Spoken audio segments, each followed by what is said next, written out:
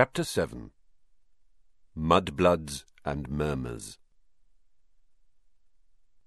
Harry spent a lot of time over the next few days dodging out of sight whenever he saw Gilderoy Lockhart coming down a corridor. Harder to avoid was Colin Creevey, who seemed to have memorized Harry's timetable. Nothing seemed to give Colin a bigger thrill than to say, "All right, Harry," 6 or 7 times a day, and hear, "Hello, Colin," back, however exasperated Harry sounded when he said it. Hedwig was still angry with Harry about the disastrous car journey, and Ron's wand was still malfunctioning, surpassing itself on Friday morning by shooting out of Ron's hand in charms and hitting tiny old Professor Flitwick squarely between the eyes, creating a large, throbbing green boil where it had struck. So, with one thing and another, Harry was quite glad to reach the weekend. He, Ron, and Hermione were planning to visit Hagrid on Saturday morning. Harry, however, was shaken awake several hours earlier than he would have liked by Oliver Wood, captain of the Gryffindor Quidditch team. "What's the matter?" said Harry groggily. "Quidditch practice," said Wood. "Come on."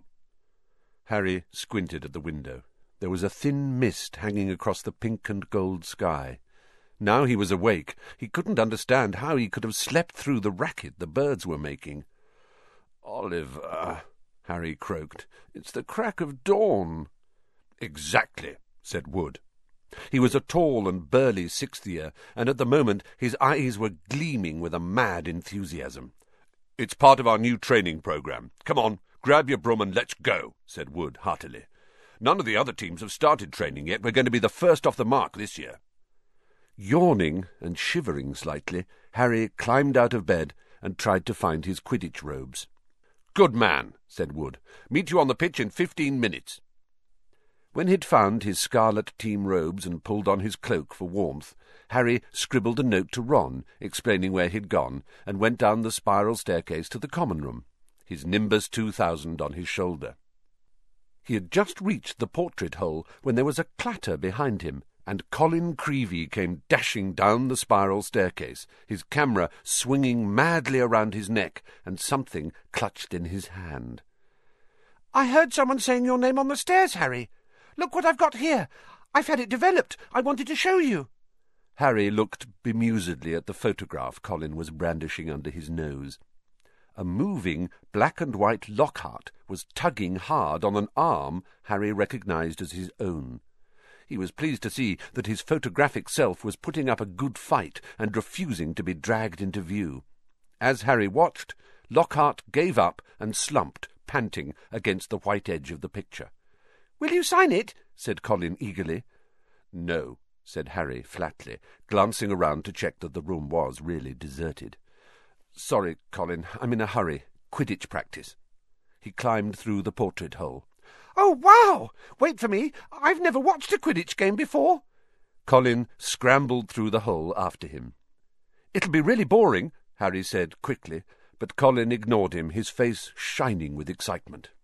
"You were the youngest house player in 100 years, weren't you, Harry? Weren't you?" said Colin, trotting alongside him. "You must be brilliant.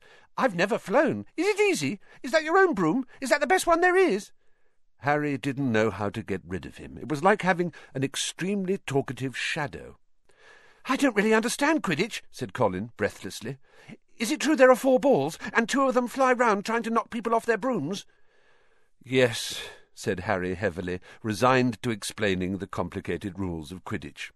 "They're called bludgers. There are 2 beaters on each team who carry clubs to beat the bludgers away from their side. Fred and George Weasley are the Gryffindor beaters." "And what are the other balls for?" Colin asked, tripping down a couple of steps because he was gazing open-mouthed at Harry. "Well, the quaffle, that's the biggish red one, is the one that scores goals. 3 chasers on each team throw the quaffle to each other and try and get it through the goalposts at the end of the pitch. They're 3 long poles with hoops on the end." "And the 4th ball?" "Is the golden snitch," said Harry, "and it's very small, very fast and difficult to catch. But that's what the Seeker's got to do, because a game of Quidditch doesn't end until the snitch has been caught, and whichever team's Seeker gets the snitch earns his team an extra 150 points. "And you're Gryffindor Seeker, aren't you?" said Colin in awe. "Yes," said Harry, as they left the castle and started across the dew-drenched grass. "And there's the keeper, too. He guards the goalposts. That's it, really." But Colin didn't stop questioning Harry all the way down the sloping lawns to the Quidditch pitch, and Harry only shook him off when he reached the changing rooms.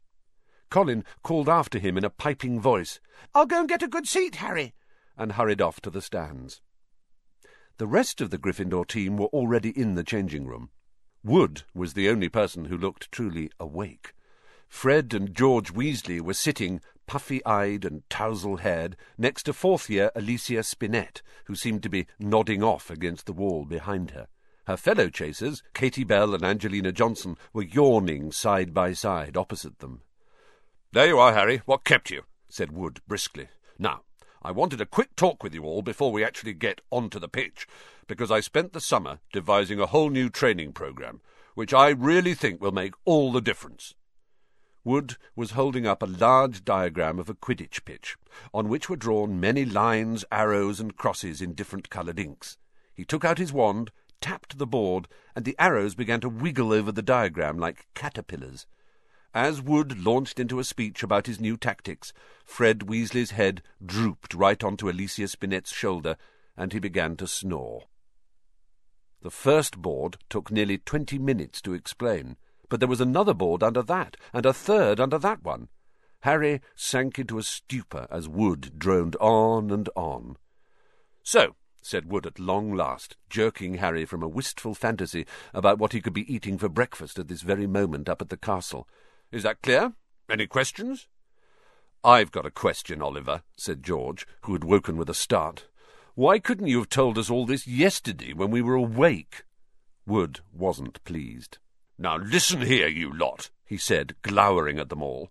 "We should have won the Quidditch Cup last year. We're easily the best team, but unfortunately, owing to circumstances beyond our control—" Harry shifted guiltily in his seat. He had been unconscious in the hospital wing for the final match of the previous year, meaning that Gryffindor had been a player short and had suffered their worst defeat in 300 years. Wood took a moment to regain control of himself. Their last defeat was clearly still torturing him. "So, this year we train harder than ever before." "OK, let's go and put our new theories into practice," Wood shouted, seizing his broomstick and leading the way out of the changing rooms. Stiff-legged and still yawning, his team followed. They had been in the changing room so long that the sun was up properly now, although remnants of mist hung over the grass in the stadium. As Harry walked onto the pitch, he saw Ron and Hermione sitting in the stands. "Aren't you finished yet?" called Ron incredulously. "Haven't even started," said Harry, looking jealously at the toast and marmalade Ron and Hermione had brought out of the great hall. "Wood's been teaching us new moves." He mounted his broomstick and kicked at the ground, soaring up into the air. The cool morning air whipped his face, waking him far more effectively than Wood's long talk. It felt wonderful to be back on the Quidditch pitch. He soared right around the stadium at full speed, racing Fred and George. "What's that funny clicking noise?" called Fred as they hurtled around the corner. Harry looked into the stands. Colin was sitting in one of the highest seats, his camera raised, taking picture after picture, the sound strangely magnified in the deserted stadium. "Look this way, Harry! This way!" he cried shrilly.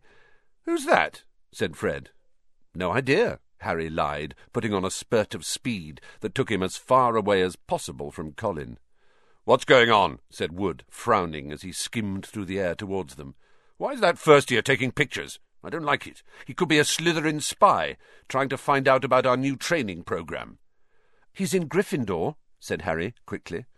"And the Slytherins don't need a spy, Oliver," said George. "What makes you say that?" said Wood testily. "Because they're here in person," said George, pointing. Several people in green robes were walking onto the pitch, broomsticks in their hands. "I don't believe it!" Wood hissed in outrage. "I booked the pitch for today. We'll see about this." Wood shot towards the ground, landing rather harder than he meant to in his anger, staggering slightly as he dismounted. Harry, Fred, and George followed. "Flint!" Wood bellowed at the Slytherin captain. "This is our practice time. We got up specially. You can clear off now." Marcus Flint was even larger than Wood. He had a look of trollish cunning on his face as he replied, "Plenty of room for all of us, Wood." Angelina, Alicia, and Katy had come over too. There were no girls on the Slytherin team, who stood shoulder to shoulder, facing the Gryffindors, leering to a man. "But I booked the pitch," said Wood, positively spitting with rage. "I booked it." "Ah," said Flint, "but I've got a specially signed note here from Professor Snape. I, Professor S. Snape, give the Slytherin team permission to practice today on the Quidditch pitch, owing to the need to train their new seeker." "You've got a new seeker?" said Wood, distracted. "Where?" And from behind the 6 large figures before them came a 7th, smaller boy, smirking all over his pale, pointed face. It was Draco Malfoy. "Aren't you Lucius Malfoy's son?" said Fred, looking at Malfoy with dislike.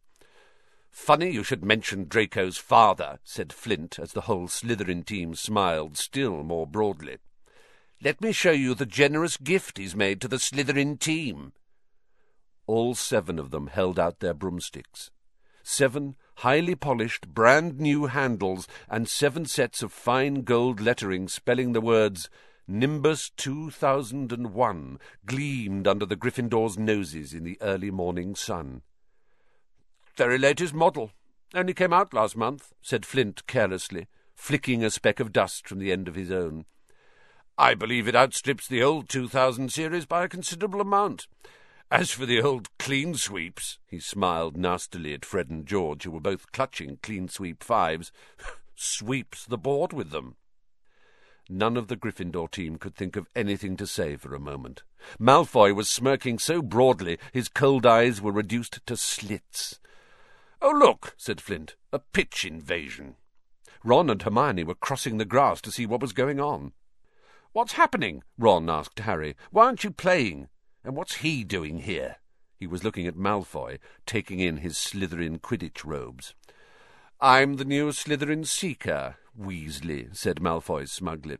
"Everyone's just been admiring the brooms my father's bought our team." Ron gaped open-mouthed at the 7 superb broomsticks in front of him. "Good, aren't they?" said Malfoy smoothly. "But perhaps the Gryffindor team will be able to raise some gold and get new brooms too. You could raffle off those clean sweep 5s. I expect a museum would bid for them." The Slytherin team howled with laughter. "At least no one on the Gryffindor team had to buy their way in," said Hermione sharply. "They got in on pure talent." The smug look on Malfoy's face flickered.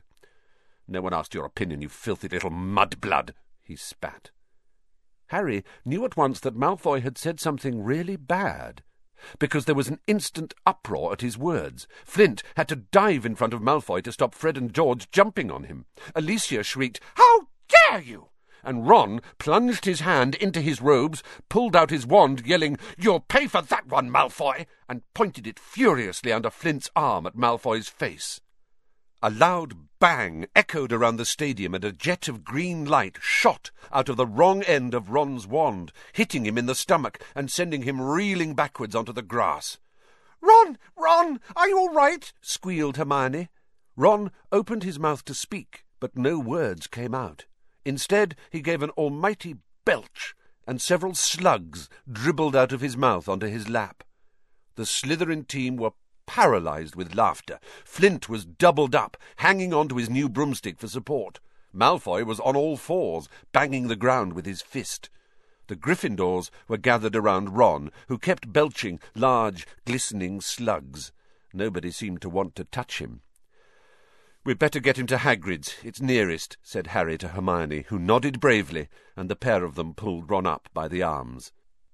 "What happened, Harry? What happened? Is he ill? But you can cure him, can't you?" Colin had run down from his seat and was now dancing alongside them as they left the pitch.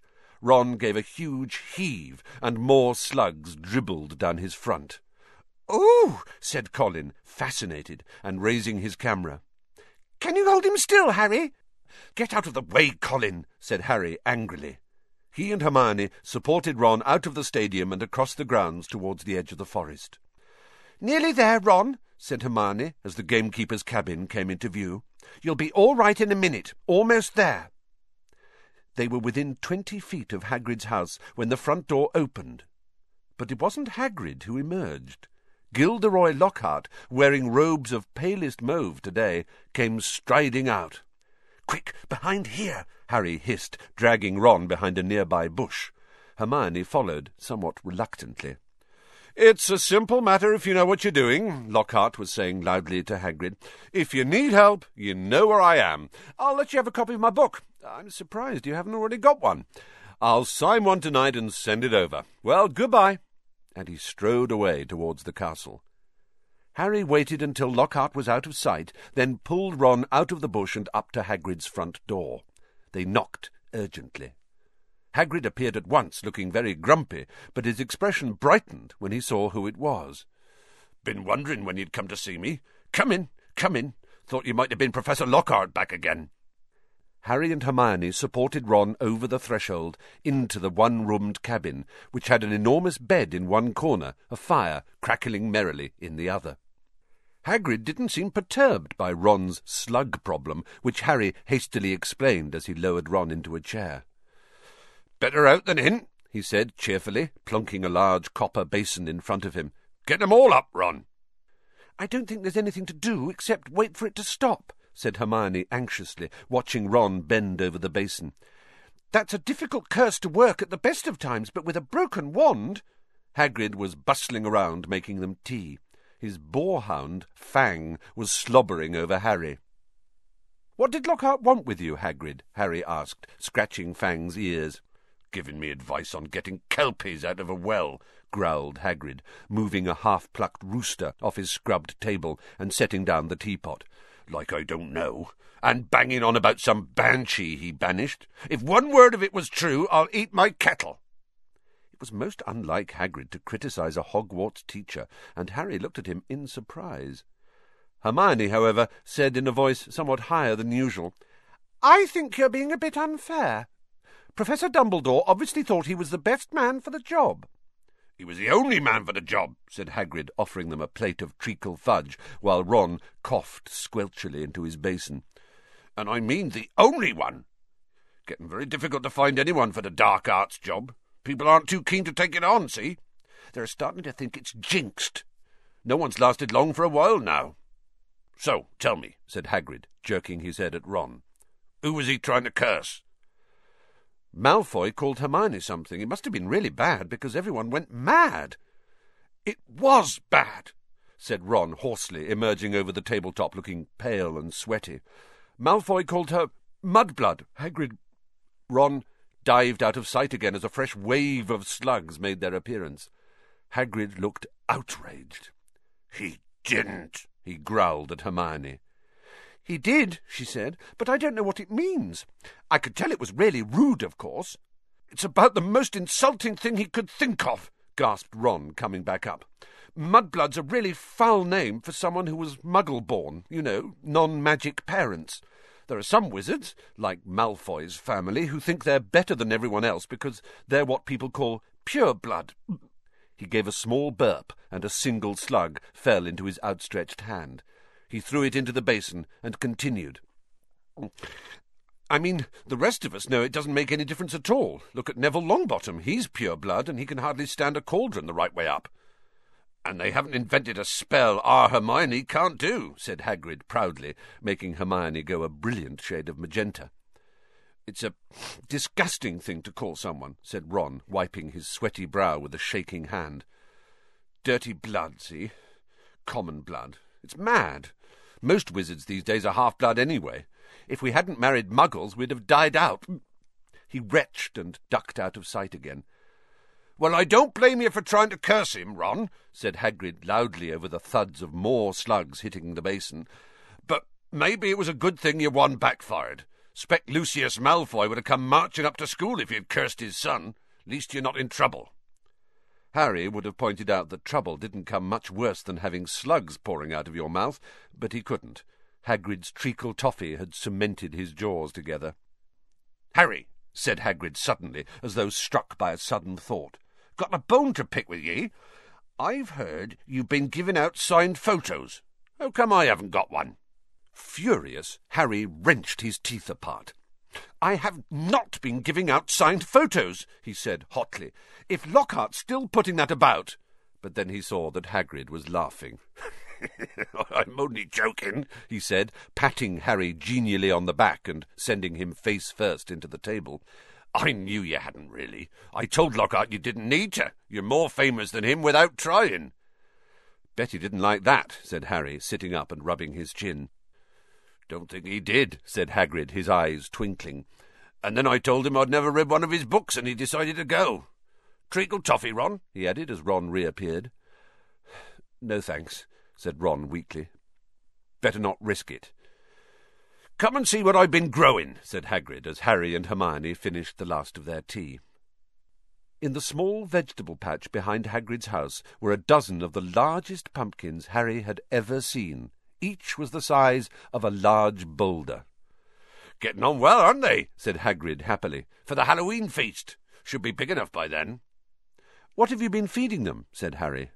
Hagrid looked over his shoulder to check that they were alone. "Well, I've been giving them, bit of help."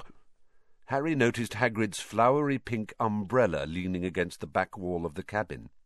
Harry had had reason to believe before now that this umbrella was not all it looked. In fact, he had the strong impression that Hagrid's old school wand was concealed inside it. Hagrid wasn't supposed to use magic. He had been expelled from Hogwarts in his 3rd year, but Harry had never found out why. Any mention of the matter, and Hagrid would clear his throat loudly and become mysteriously deaf until the subject was changed. "An engorgement charm, I suppose?" said Hermione, halfway between disapproval and amusement. "Well, you've done a good job on them." "That's what your little sister said," said Hagrid, nodding at Ron. "Met her just yesterday." Hagrid looked sideways at Harry, his beard twitching. "Said she was just looking round the grounds, but I reckon she was hoping she might run into someone else at my house." He winked at Harry. "If you ask me, she wouldn't say no to a signed—" "Oh, shut up!" said Harry. Ron snorted with laughter, and the ground was sprayed with slugs. "Watch it!" Hagrid roared, pulling Ron away from his precious pumpkins. It was nearly lunchtime, and as Harry had only had one bit of treacle fudge since dawn, he was keen to go back to school to eat. They said goodbye to Hagrid and walked back up to the castle, Ron hiccuping occasionally, but only bringing up 2 very small slugs. They had barely set foot in the cool entrance hall when a voice rang out. "There you are, Potter. Weasley." Professor McGonagall was walking towards them, looking stern. "You will both do your detentions this evening." "What are we doing, Professor?" said Ron, nervously suppressing a burp. "You will be polishing the silver in the trophy room with Mr. Filch," said Professor McGonagall. "And no magic, Weasley. Elbow grease." Ron gulped.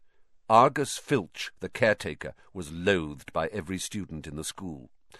"And you, Potter, will be helping Professor Lockhart answer his fan mail," said Professor McGonagall. "Oh, no! Can't I go and do the trophy room too?" said Harry desperately. "Certainly not," said Professor McGonagall, raising her eyebrows. "Professor Lockhart requested you particularly. 8 o'clock sharp, both of you." Harry and Ron slouched into the great hall in states of deepest gloom, Hermione behind them, wearing a "well-you-did-break-school rules" sort of expression. Harry didn't fancy his shepherd's pie as much as he'd thought. Both he and Ron felt they'd got the worst deal. "Filch'll have me there all night," said Ron heavily. "No magic. There must be about 100 cups in that room. I'm no good at muggle cleaning." "I'd swap any time," said Harry hollowly. "I've had loads of practice with the Dursleys. Answering Lockhart's fan mail. He'll be a nightmare." Saturday afternoon seemed to melt away, and in what seemed like no time it was 5 minutes to 8, and Harry was dragging his feet along the second-floor corridor to Lockhart's office. He gritted his teeth and knocked. The door flew open at once. Lockhart beamed down at him. "Ah, here's the scallywag," he said. "Come in, Harry, come in." Shining brightly on the walls by the light of many candles were countless framed photographs of Lockhart. He had even signed a few of them.